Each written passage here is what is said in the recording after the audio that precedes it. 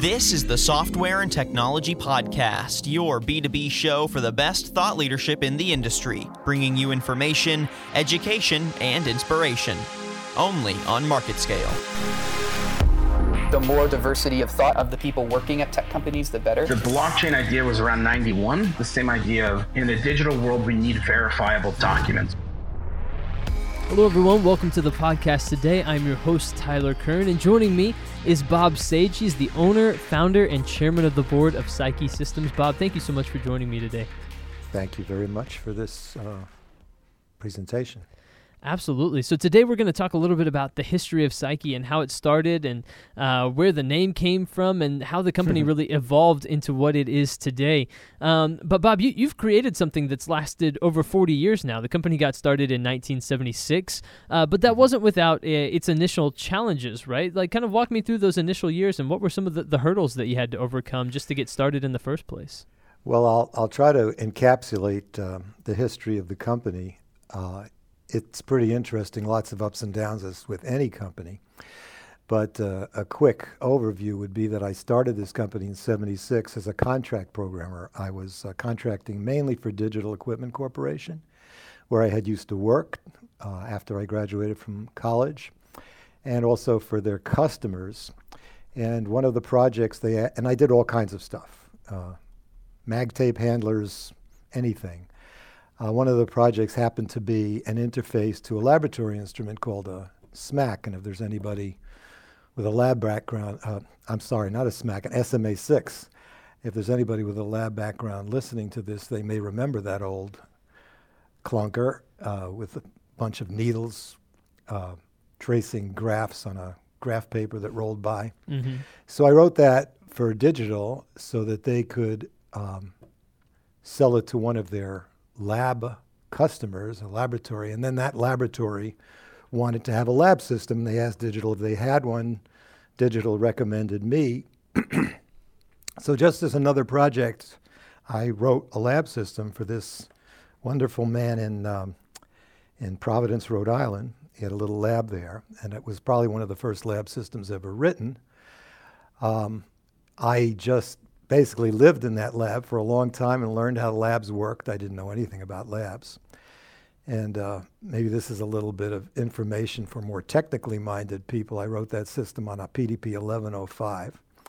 It had 32 KB of RAM and 1 megabyte of disk storage. That was 2 floppy disks. And so that was very early. There were 72 tests. We interfaced to that instrument that I told you about, and I got that laboratory up and running. As far as I was concerned, that was just another job that I made some money on. However, a hospital in Wisconsin, fairly large one, heard about it, and they could have gone with MedLab, who was the big name at that time, but they would have had to spend literally 10 times as much as I was charging. I didn't know what it was worth. I was just charging by the hour, basically.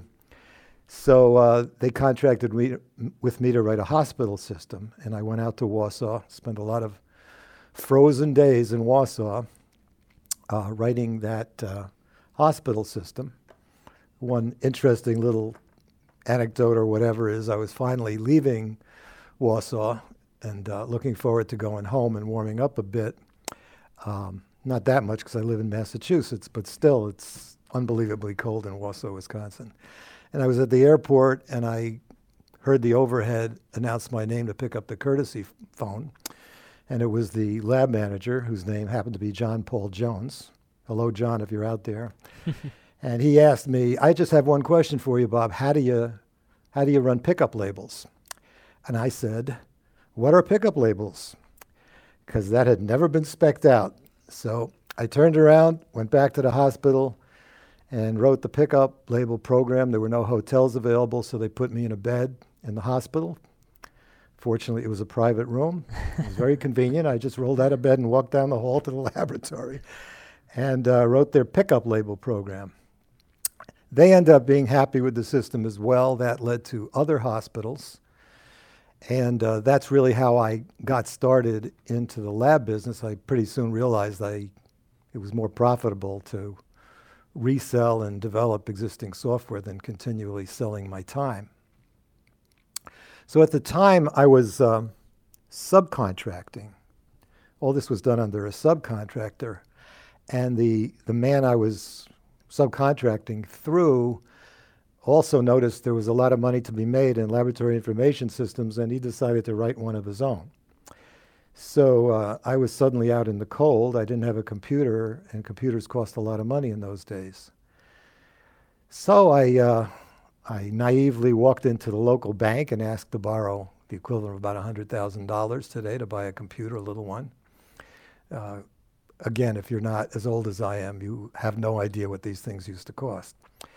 And as I like to say, I got a pat on the head and a kick in the butt. And I was out on the street, and I just happened to find this man, a much older man than I. He was in his 60s, who was looking to invest in a small company. And he had some money, and this was kind of more or less venture money in a way. He came from the garment business. He knew nothing about laboratories or technology, but he knew how to raise money, and he knew how to market. And I would walk into a bank with this guy, and he'd walk out with whatever he asked for, because everybody knew him. He was one of these guys that everybody knew. So he knew all the bank managers and officers and whatever. So we raised all the money we needed. We continued to sell. Lots of people bought our products, continued to develop it. And I will say, just parenthetically, that we were developing under an operating system long defunct now called RSX, and writing in Fortran, which turned out to be a very good language for this, but not too typical. Those were the days of COBOL if you were doing business programming, which I didn't like at all. Anyway, so we sold a whole bunch of systems. We added a whole bunch of people. We were doing real great through 1986. And then our sales manager, who was a wonderful, wonderful guy, got in a fight, argument, whatever, with my partner, and he quit. And it just turned out that was the dude who was closing all the deals. We had 4 other salesmen, but apparently none of them could close a deal, or none of them could after that. So that was crash bang. That was bad times. And that was in 1987, is that right? Just kind of about 10 years into things? Yeah, early about 1987. Mm-hmm. So at that point, just to make the story even more dire, the Bank of New England held a note from us for about over $1 million. And they were in deep trouble at that point, and they needed all their money back. So they told us to pay the money back. Well, we couldn't pay the money back, as anybody would know. Right. If you've borrowed $1 million, it's because you need the $1 million. So we couldn't pay it back, and my partner kind of panicked because he was the deep pockets in the partnership. So he asked me to buy him out, and I found a younger guy about my age to buy him out, so he went bye-bye. And then we continued on, the two of us, and we started selling systems again. I eventually bought him out. Mm-hmm. That must have been, so that was 1987 and 1988. I like to tell people we've been in business for 42 years, and there were only 2 years where we were not profitable, and that was 1987 and 88 after that kind of earthquake that we went through. And so then started making money again, and should I digress to tell you how we paid that $1 million back? Yeah, absolutely. I think learning from overcoming that struggle is an interesting aspect of how you grew and developed as a company. I will. Well, I'll tell you. There are people called factors. I don't know if you know about them. If you're in the garment business, you do. They buy receivables. Mm-hmm. So you go to the factor and you say, everybody who pays me any money, the money will go directly to you. You take out a cut and you give me the change. And they will lend you a lot of money that way because it's safer than just giving you a check for money and hoping you pay it back. So I went to a factor. I got the $1 million because we had tons of receivables. The downside of that was that the effective interest rate, which I calculated one day to my shock, was 42% per year. That's what we were paying in interest. But we were doing real good. So in a couple of years, we paid back the factor and got back on our feet. Financially, got out from under debt. And since then, by the way, I have never borrowed one dime. Wow. Because if you've never wondered whether your house was going to be taken from you for a year on end, well, if you've done that, you don't want to borrow money anymore. Yeah, absolutely. Now, so we don't have debt and we don't have venture money. We run on our own power. Mm-hmm. Now, 1989 is when you changed the name of the company to what it is today, right? I did. Psyche Systems. Right. What was kind of behind that name change, and did it kind of signify almost a new beginning for you? It did. There were several things going on. The company was called System Analysis Corporation, which I patterned after Digital Equipment Corporation, which is a company I just loved. I just loved working there. When I graduated from school, I thought I was going to have to wear a jacket and tie. I shouldn't admit this, but I'm an ex-hippie, and I didn't want to wear a jacket and tie. So I go up to Digital Equipment Corporation, and it's in an old mill. The ceiling is just wood planks, and the floors are uneven, and everybody's wearing jeans and sneakers, and I was in heaven. So, I love digital. But anyway, so I had named it that, but that was when I was a contract worker and doing general systems analysis kind of thing. So I wanted a new name. Now, you might wonder where Psyche came from. Well, it started actually with a butterfly. We had been modifying our systems to use graphical user interfaces that had been green screen or white on black before. So this was colorful. And we had also introduced the group system, which I suppose we'll get into later, which I considered a three-dimensional structure, corporate structure, as opposed to the flat corporate structure that's typical in all over the world. And so that was three-dimensional, colorful, and it just occurred to me that when a caterpillar turns into a butterfly, it becomes colorful and starts flying around in 3 dimensions. So I thought a butterfly was a appropriate symbol for what we were going through. And I might add, I was walking through a field one day, just hiking, and a couple of monarch butterflies just around that time, decided to follow me around for, I guess, about 100 yards. I don't know why, but call it synchronicity. But anyway, I thought the butterfly. So that was the start of the new name. And then a friend of mine happened to mention that the goddess Psyche, her symbol is a butterfly because she represents the spirit. And in Greek mythology or Greek beliefs, early Greek beliefs, when the body dies, the spirit exits in the form of a butterfly. So I like that name, Psyche, and I thought, what is software? Software is mind. It's thought. It's not hard stuff. It's really the encapsulation of thoughts. So the fact that a company would be named Psyche seemed appropriate. So we called it Psyche Systems Corporation after a lot of going round and round, various tables. And that's where Psyche got its name. I like that. And I also like that, you mentioned earlier you were an ex-hippie. Like, it might kind of bring in some of those ideas, too, and kind of represent who you've been in your past, too, right?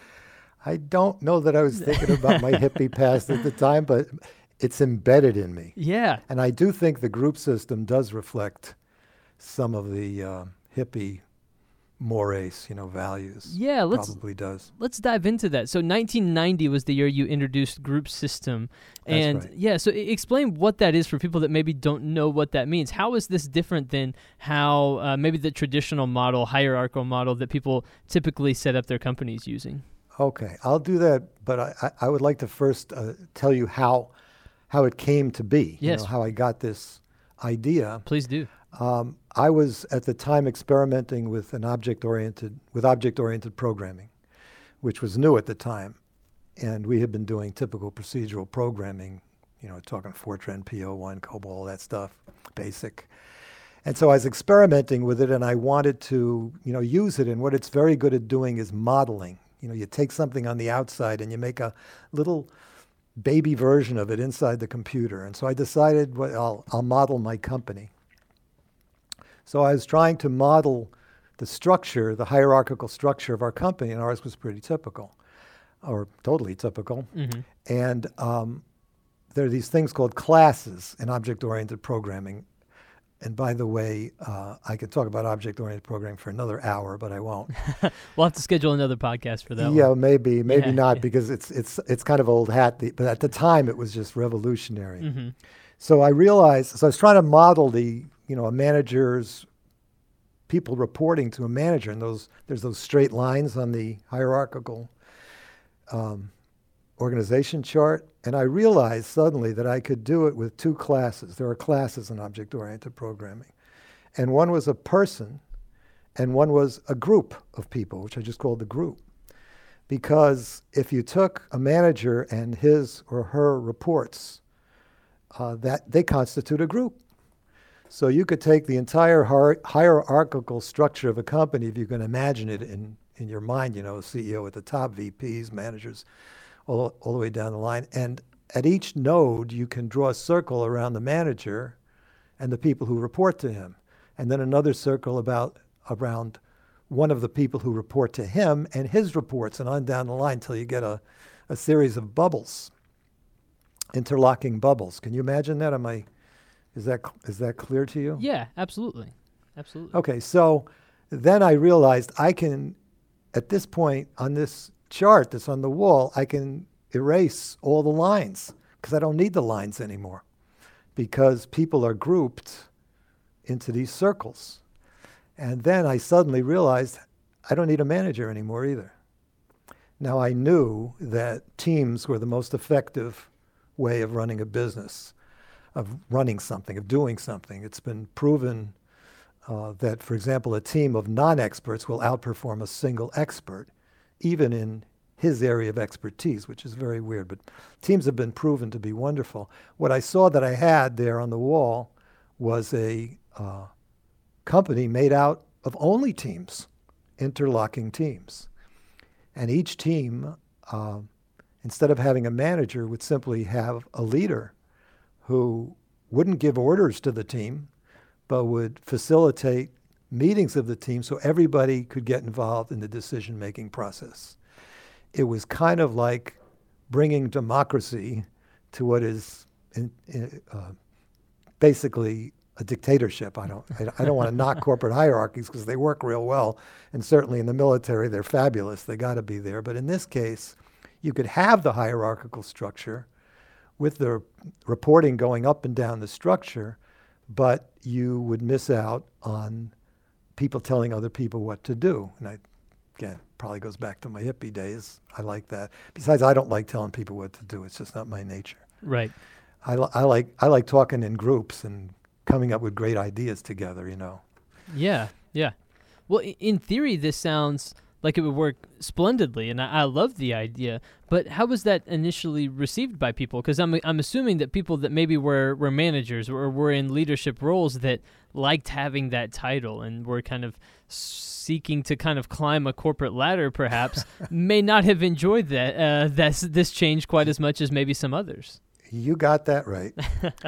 When I got this idea, it was so clear to me that this would work, even though it wouldn't be clear to anybody else, as I think you're implying. I got everybody in a big conference room. I drew the whole thing out. I did the circles and all. And I said, from now on, there's no managers here, just groups, interlocking groups. And you're right, it didn't go over well. And in the next 5 years, the managers were upset. People said there were no accountability, blah, blah, blah. There were lots of objections. It'll never work. And over the next 5 years, half the people in my company quit. And I replaced them with people who were more amenable to the group system. And besides, they would come in and it would be already there working. It wasn't like, hey, I'm risking my job here. The whole company's going to collapse because of this. I want to tell you a brief anecdote where I had a vice president at the time, and I sent him to a team building seminar. He goes there because I wanted everybody to learn how to get along on teams. Mm-hmm. So he told this story. He came back from that. He said during an intermission, he was talking to a guy about what they did for teams in their company. And he said, and Ken, my guy, said, here's how we do it. And he described the group system. And the man said, that'll never work. And Ken said, no, you don't understand. We've been doing it. It does work. And the guy said, no, you don't understand. It'll never work. And unfortunately, that's the attitude of a lot of people. And the fact is, for certain kinds of people, it's all wrong. It doesn't work. It's kind of like the Galapagos Islands, where certain species survive and certain don't. It takes a certain kind of person. You got to find people who really love what they're doing and would do it even if they weren't getting paid, if you understand what I mean. Sure. They don't need somebody to tell them what to do or tell them they did it wrong. When they do something wrong, they fix it. And they're collegial people, and they like sitting around and talking. They don't like to fight. They don't like to stab their way up a corporate hierarchy. I don't want to knock the corporate hierarchy, because obviously it works. Mm-hmm. And for a lot of people, it's the right thing. But what I've established here, now doing this since 1990 successfully, and as I mentioned earlier, every year has been profitable, is that this is an alternative that does work and is viable. And for me, for my personality, being able to sit around a table as an equal with other people, like right now I do. I said I came in, I now come in a half a day a week. I sit around the table with the top group in the company, which we call the Psyche Directions Group. It's really the CEO of our company. Mm-hmm. And I sit around as one with them. I don't try to tell them what to do or whatever. I give my opinion, they give theirs, and the COO, who is the leader of that group, facilitates the conversation, and I'm just part of it, and I just love that. So the leader at that speaking engagement that you were talking about earlier that said it would never work, well, now it's worked for 30 years almost. Yeah. So right. Kind of funny how that works out. But in your mind, what are some of the keys to having success in an organization that's structured this way? Surely there were some decisions that you made that really helped chart your course towards success when it came to kind of readjusting and reorganizing how you operated as a company. Well, they say, if you read about teams, building teams, I don't know if I can remember all the steps. There's there's forming, storming, norming, and performing. That's how a new team gets to finally be good. There's a process. And they say it takes 5 years. At least I've read this in team building books. And that's about what it took my company to learn how to work in teams. But you realize we're doing this with the whole company at once. That was a very, if I may compliment myself or not, maybe it's an insult, that was a very bold thing to do, to just take the whole company and say, I was basically betting the company on something that seemed clear to me would work. I think any objective analysis here would say that, yeah, it was a very bold thing. Bold move. Yeah, very bold move. So you need to know you got to go through that process, and you need to have people that are good team players. Not everybody is. Some people like to give orders. They're good at it. Some people like to get orders. They like doing what they're told. Some people, if they're not given orders, they act out. I remember I hired one guy as a technical writer, and he spent the first 3 months talking on the telephone with people until we realized he's not doing anything because there was nobody to tell him what to do. He was not one of those people that loved to do his job. Mm-hmm. So you got to find the right people. And in the history, I believe about half of people thrive in this kind of a system, and they love it. I mean, they just adore it. They keep telling me when I used to do reviews, how much they love coming to work and how different it is than what it used to be and so on. So you got to find those people. It's very hard to do because when you describe the group system to a new potential employee, everybody loves it. You know what I mean? Yeah. They all think it's great. Sure. But then when they're in it, and they want to get something done, for example, and they have to convince 5 other people that it's a great idea, and then the idea gets changed in the course of the discussion, maybe they don't love it so much, you know what I mean? Yeah. So really, the biggest thing is getting people together and encouraging them to talk and share and not, say, this guy's been here 10 years, I've only been here 2 months, I can't say anything. No, once you're in that group, your opinion is as good as any, but you got to know that if you say something stupid, people are going to say that's stupid. Because we do have a motto sort of around here that be gentle on people and hard on ideas. So no insults, no fighting, no yelling, no ordering around, whatever, no yes sirs and no sirs, but if you got a bad idea, you're going to hear about it.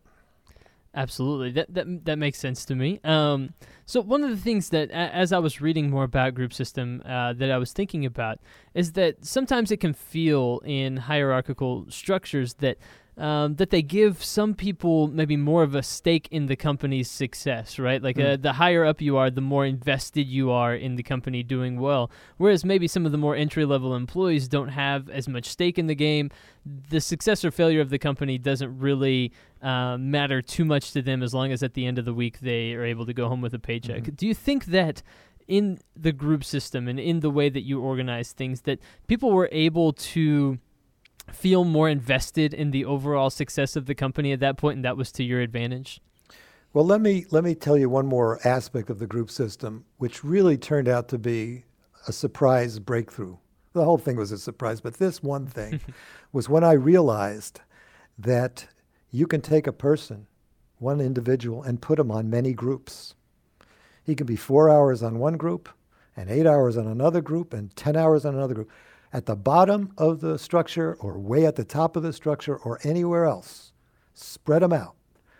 And that flexibility to have people work the number of hours that particular group, let's say one group is doing development of a product. It's a marketing, it has a marketing person. It needs a programmer to tell them the technology of the product. It needs a lab guy to tell them what the lab really needs. It only needs the programmer 5 hours a week, let's say. Well, if they had to hire a 40-hour-a-week programmer, that would be expensive. But if they can get 5 hours a week of one programmer's time, then, it's inexpensive. And then when they don't need him anymore, he doesn't have to get fired. He could just go back to whatever he was, the other groups. So that ability to put people at all different levels in the hierarchy means that the hierarchy is no longer seen as a status symbol. You know what I'm saying? Right. We have people at the top group and the directions group who have been with the company a short time, but we needed their expertise, and we have people, doing the actual programming who've been here 25 years. So we've kind of eliminated the need to climb the hierarchy, because the hierarchy is not a ladder anymore. It's a three-dimensional structure which you can come into and leave, and you're on this group, then you're on that group, and you're all over the place. That makes sense to me. So do you think that in doing that you helped people have maybe a more broad view of the company and everything Definitely. that was going on? So I think sometimes companies can get very siloed and people have their focus Totally. and their job, and in this you're giving people a wider lens view of things. Well, there are many, many advantages of the group system. I think one time long ago I wrote down about 100 of them, but one of them is the number of people you get to interact with.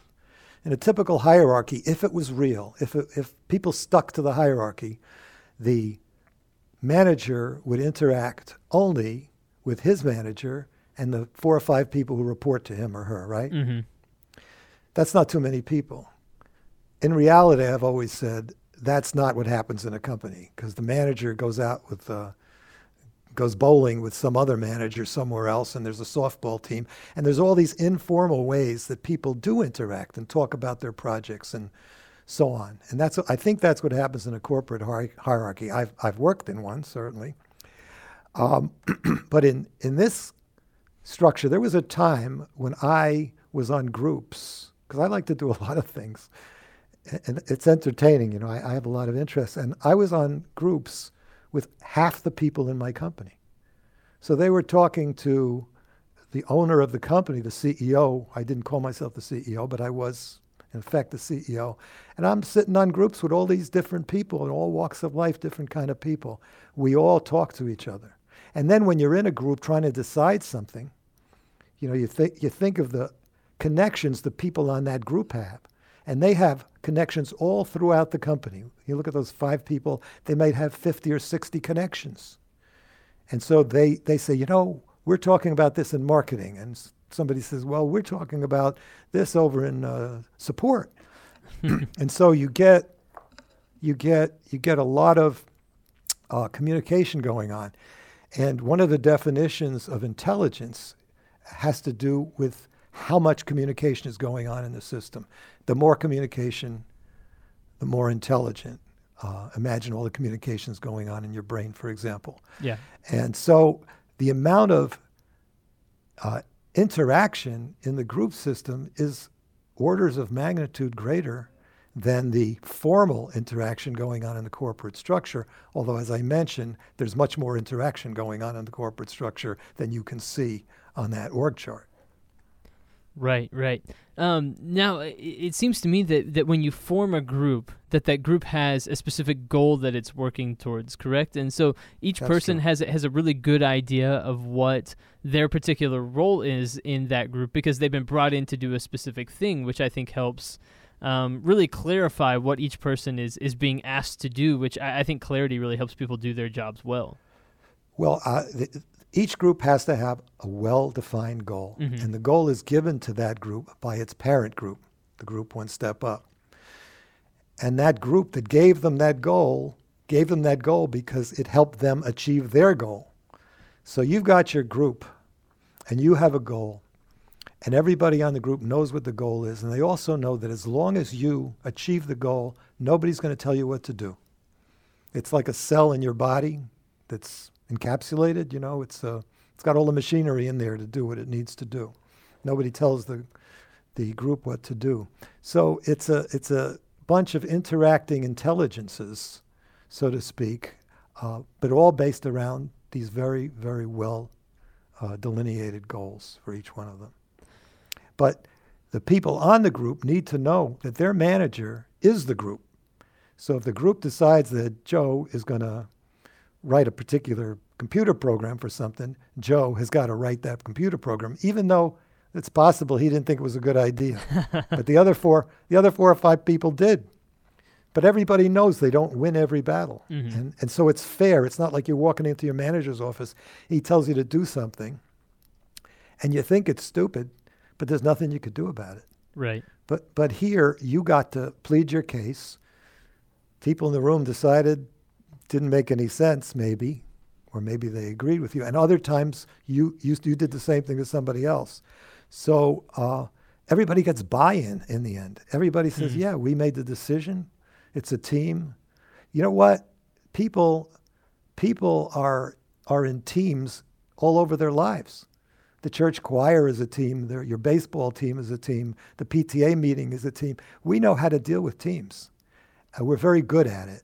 And once people walk in here and look around, it's kind of like walking into a nudist colony, I suppose, where you would never dream of taking all your clothes off. But once everybody else is doing it, you go, what the hell? And so people sit around for a couple of meetings going, I can't believe this is happening. This is like nothing I've seen before. Next thing you know, they're talking and they get it. So what would you say to somebody that maybe says to you, Bob, that sounds awesome. I like the idea, but it's just going to be too confusing. How do I know who's on what team at what time, and how do I keep track of all of this kind of stuff? What would you say to someone that has that concern? Well, we developed software to keep track of who's on what team when. And it's easy to move people around. It's easy to click on the software and see the entire hierarchy. You can click on one of the groups and see who's on it, how many hours each. You can click on a person and see which group he or she is on. So, it's not rocket science software. It's just keeping track of a bunch of interleaved groups. But, I have to say, what I did was, in a sense, insane, to just convert the company overnight. I don't think any company would do that. Somebody would have to be totally passionate believer in the group system to risk their company to do that. So the question is, if anybody, I don't know if anybody would, wants to convert their company to this kind of system, how do you do that? And I really don't know the answer because I just jumped in the pool. That's a really good point. And I wonder just how much the group system and the way that it operates there at Psyche, how much it has evolved from, the first day that you introduced it and when you first started, diving in and really going into it for the first time, how different it looks 30 years later, or does it still look roughly the same that it did in those initial months and years? It's kind of like the United States Constitution, Tyler. It hasn't changed. There's been a few amendments, but essentially it's the same thing. What does change is the structure of the company, because groups come and go. Mm-hmm. You know, in a typical corporate hierarchy, when you want to restructure, that involves a lot of people leaving and whatever, changing things around, because you're moving hardware around, so to speak. The nodes in a corporate hierarchy are people. And the nodes in a group system are just software. The whole thing is software. It's a mental construct. So we can restructure the thing any way we want, and we frequently do based upon whatever's going on in the marketplace or new ideas that somebody has. So the structure is continually evolving, growing new shoots, pruning other shoots, but the basic idea of the group system is basically identical to its conception. And I'm guessing, just based on some of the things that you've said earlier, just that the company, you haven't borrowed money and that you've been successful every year, that the group system has been effective in making sure that your business is as successful as it can be, that it's been a positive change overall for the business as well. I cannot state, that if we had went on with a typical corporate structure, we would have been less successful or more successful. I don't know that, Right. I know that for me and for the people who work here, that selected type of person, there's nothing like the group system. I know I've made a lot of people happy with this thing. They don't get yelled at. They don't get ordered around. They don't feel like they don't count. Everybody's voice counts. So I believe that it's provided a very nice working environment for people. And this is me prejudiced, and I don't want to offend people who, are into the typical corporate hierarchy, but I think it's a more humane, pleasant environment for the people that like that sort of thing. But I don't know if we would have done better or worse if we stuck with the corporate structure. Yeah, that's a good point. I guess I suppose it is impossible to know, but I do think you're right in just that not everybody is the same, and people have different personalities and have different ways that they're wired, where different structures are going to appeal to different types of people. And so I think there's an entire subset of people that have probably been underserved by the traditional hierarchical structure, just because they're not interested in playing the politics maybe that it takes sometimes to improve in their career, or move up that ladder, but they're very interested in working and really good at working in teams and understand what it takes to make that work. So I think that maybe part of the strength of what you've been able to build is just that you've been able to bring in those kinds of people that have felt maybe alienated elsewhere, that feel very at home at Psyche. Right. I think that's true. It's an environment that's good for certain species and not others. Absolutely. Well, it's exciting to hear just about a new model, a new way of doing things, and you've been doing it successfully for 30 years now, so it's exciting to learn more about. Bob Sage, the owner, founder, and chairman of the board at Psyche Systems. Bob, thank you so much for joining me today and for chatting about what you've done and what you've built at Psyche over the years. Tyler, I appreciate it. I think your questions were very incisive, and I appreciate how you presented them. Well, thank you very much, and it's been a pleasure chatting, and hopefully we'll get to do it again soon. Okay.